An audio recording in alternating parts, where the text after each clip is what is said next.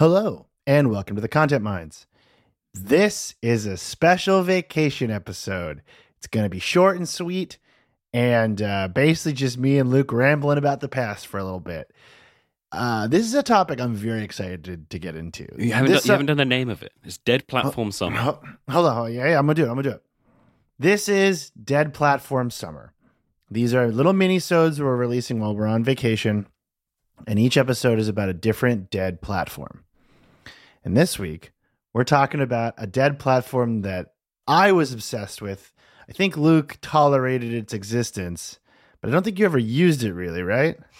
I never had the need to use it in the same way that you did. Like it didn't have the same purpose for me. You also don't have a hole in the center of you that has to be filled with the attention and validation of strangers. Yeah, I get uncomfortable when I have too much attention I don't like attention validation that's not like on my own terms. Right, but I crave it and need it. So that's why this week we're talking about Periscope. Let's get into it.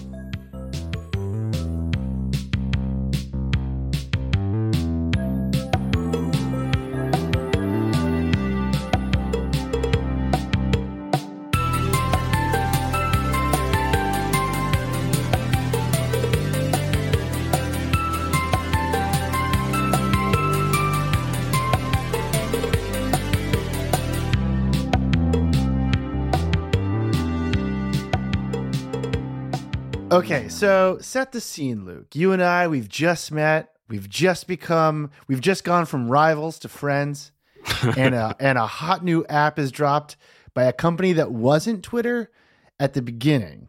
Yeah, it was a standalone app, right? Yeah, so I was looking at this. So they came up with the idea, and I mean,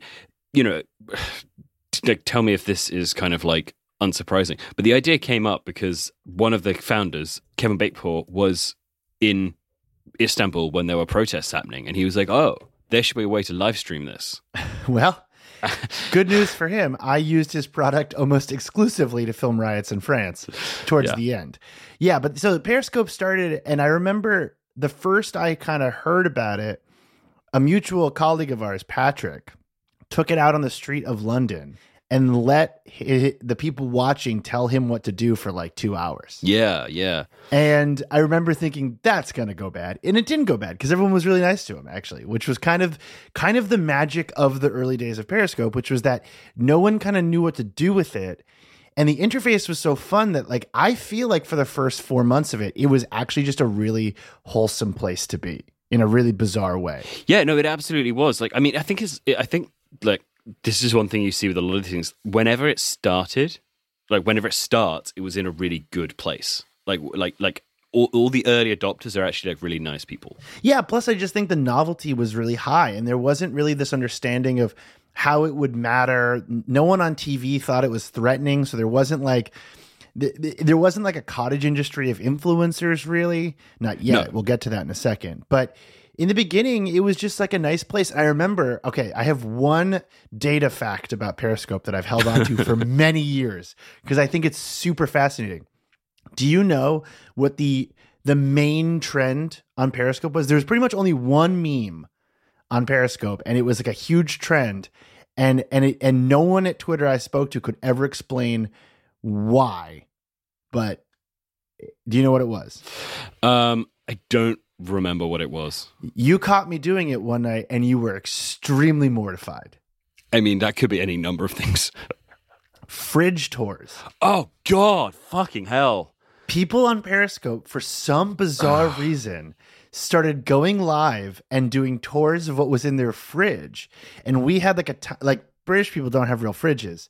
So I was like, oh, check out essentially the tailgate fridge that British people accept as normal. And this is like their main fridge. Isn't that crazy? And I did like a live stream for a while in front of our fridge. And then you were like, close the door. The beer is getting warm or whatever. I remember that now. Yeah. It was really useful. It was a good, what a good meme. I think it was really delightful that like everyone, like, it was like this, it was kind of, Okay, so like there's that moment in 2001: A Space Odyssey where the obelisk lands. We've talked about this obelisk a lot over the last couple weeks. Yeah. And it's what's crazy is I've never actually seen that movie. I've only ever just seen clips of it. Anyways. If you only consumed it via Twitter. Exactly. So the obelisk lands and the monkeys don't know what to do yet. And then they go and they kill each other. But for like a moment, they're just like, I don't know what to do with this. And I feel like the first 6 months of Periscope are very similar. Where like everyone was just like, live video on the internet from your cell phone. What do I do with it? Yeah, exactly. Yeah, I mean I think that's always the way. It's when it's a small. When it's small, everyone's experiments with it. Then everyone figures it out, and then everyone hacks it, and then it becomes awful. Yeah, it stops being fun. Did you ever use Periscope though? Did you ever come up with? I can't remember if you ever messed around. No. I'm confident. Like I had it. I messed around with it, but like it was never something that interested me. Like live streaming was just like not like I would not be a Twitch live streamer. I would not. All of the live streaming stuff feels like just I don't like it, and it freaks me out. It did get really weird very quickly. There was also like the issue of like who was using it. Like I feel like very quickly it went from like normal people to total absolute weirdos. Yeah.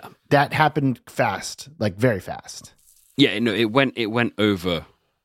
Yeah, its user base got very, very strange. But also because it was attached to like Twitter so aggressively. Because okay, so the background of Periscope is a guy had the idea for it, started building it. Twitter actually acquired it before it was launched. Like it wasn't a public thing. They launched it. They were kind of kicking around. What do we do with it? There was a rival service called Meerkat, which I did not remember until I read this. And I was like, I remember Meerkat. Yeah. But Meerkat kind of like became a big thing. Twitter realized this was a big thing, so cut Meerkat off from Twitter.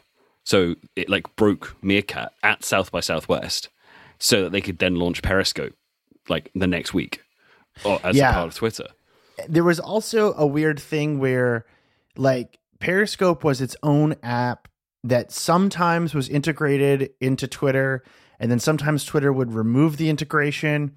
And then for a while, this was the really weird thing was towards the end where there was live Twitter, like Twitter live video and Periscope coexisting at the same time. Yeah, exactly. I mean, this was kind of the end thing of it is that once you have a network of people who are only live streamers, those people get pretty weird, and we should come back to that. Yeah. But once it is kind of an add-on to Twitter, it kind of makes more sense. So an example actually was, what was that audio app that was a huge thing like a year ago? Can you not remember the name of Clubhouse? That's amazing. Clubhouse, thank you. That's Clubhouse. Amazing. I love that you don't remember the name of that app.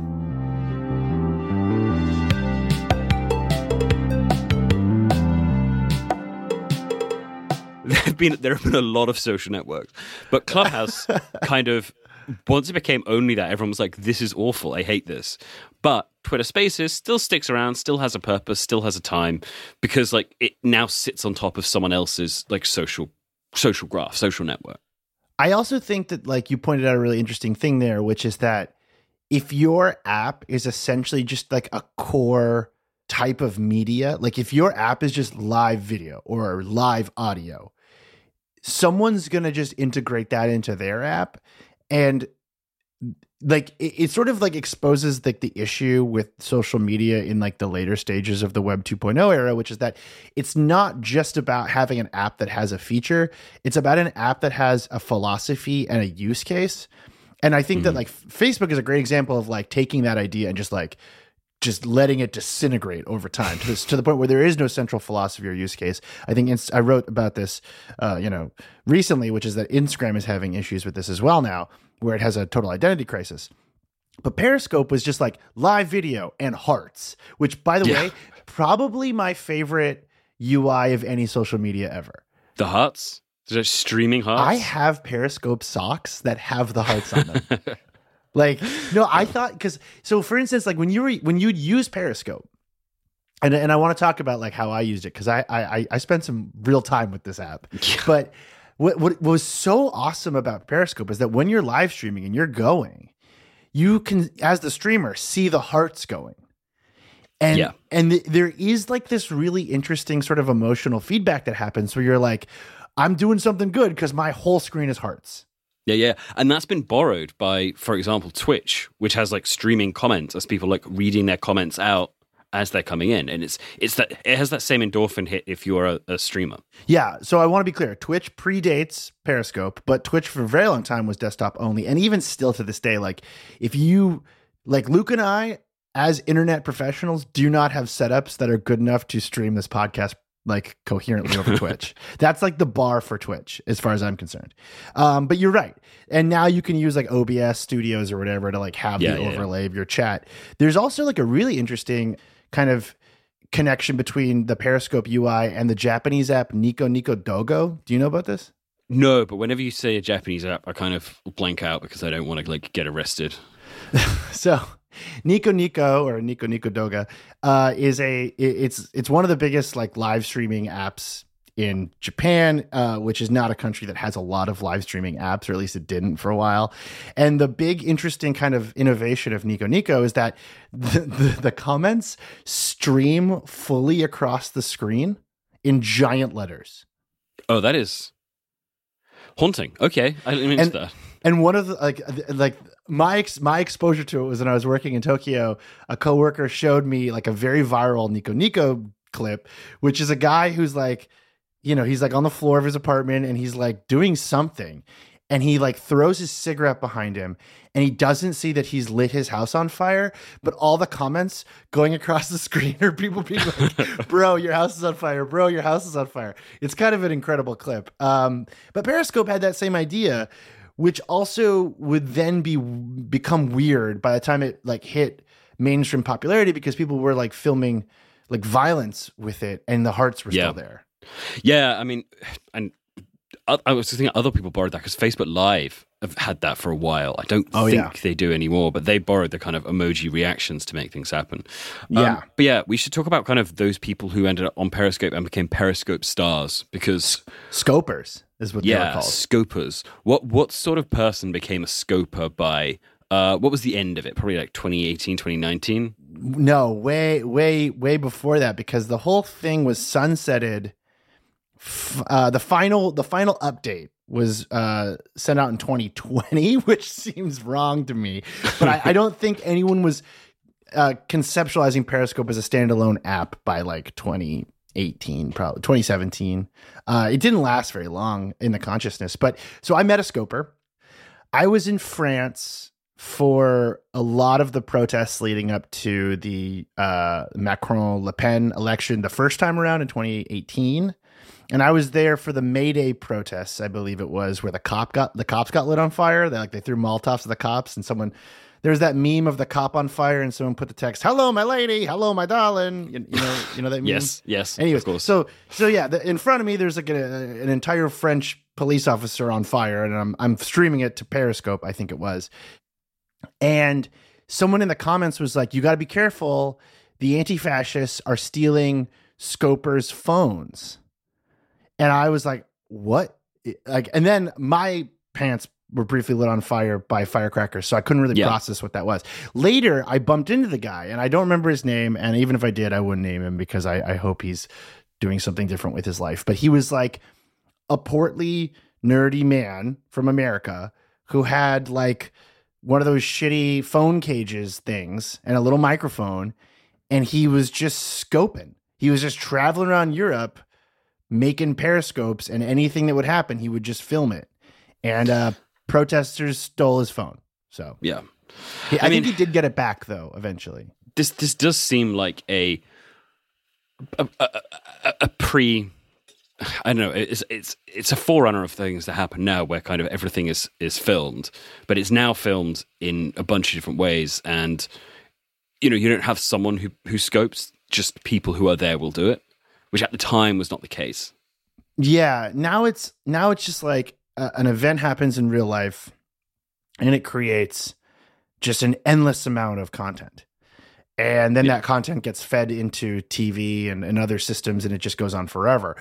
But back in those days, there weren't even really like viral Periscope clips. I don't remember them going like, I don't remember people clipping Periscopes. I remember people sharing them, and there was like a big emphasis of like, I would like, when I was live streaming around Europe, I was told by editors to like stream for as long as possible because no one would share it once it was done filming. So I mean, I think the longest stream I ever did was probably like 4 hours, 5 hours, which was awful because you know me, I pee a lot. I need to pee a lot. So I couldn't drink water. And it's like 90 degrees in Paris and everything's on fire. And I'm just like, I want to go home and go to the bathroom, but I got to keep streaming for shares. Yeah, I got to get those hearts, you know? You got to keep those hearts going. Yeah. It's also because you didn't also see people with like rigs in the same way that they would have now. Like people have a rig, and at the time it was a phone. Yeah. In fact, like a lot of those early streaming apps did not support like different stuff. Like the iPhone wasn't really a thing that was meant to be like using professional audio. I remember I tried to like set up an entire Facebook Live studio that had to be done on the phone, and I had to get like lav mics that could go into like multiple lav mics that could go into a mixer that could go into a phone. God, yeah, it's awful. And that wasn't Periscope, but that was like the same kind of era. That sort of weird 2016 to 2018 period where everyone was just trying to live stream everything all of the time. Oh God, I'm remembering chunks of that now, and it's kind of like properly coming back to me of how strange and unpleasant that was. Do you have like a vomity feeling in your chest? Yeah, no, me too. Yeah.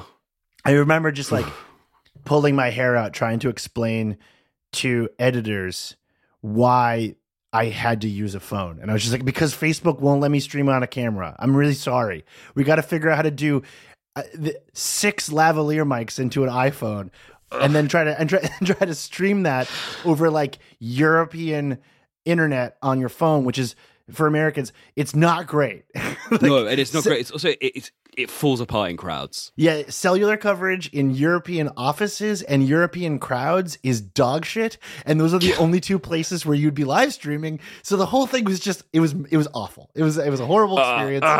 This is bringing back awful memories because there was also like when we had like there was a box at one point with like 6 SIM cards in. Yeah, no, I had at one point I was traveling with 6 different SIM cards loaded into this weird device that didn't really work, that was supposed to connect to a satellite. Oh, it was awful. It was horrible. But the beginnings were really nice. The beginnings were me just filming myself in our fridge for a while. Yeah. And then it ended up with riots, as every social network eventually does. Yeah, everything went from like super twee fridge tours to like me on fire. I mean, 2007, everyone's sharing photos of their lunch on Twitter. Yeah. 2021, there's an insurrection and people are on fire on Twitter. Periscope speed ran that in 3 years. But you know what? I think the best parts of Periscope and the best parts of Periscope's culture and UI, as you said, I think they live on in Twitch. And I think, it's probably good that everyone gave up trying to live stream directly to Twitter all the time. Yes. There were also a lot of bad ones. The last live stream I watched on Twitter was when those activists burned down that police station during the riots of 2020. And I was like, that rules. This is great. And then I didn't ever watch another live stream again. Weirdly enough, it just kind of went out of my internet diet. Yeah, I guess. Yeah. Yeah. No, interesting time. Do you have any final thoughts about the glory days of Periscope before we move on? Scopers was one of the better names for people who are on a particular social network.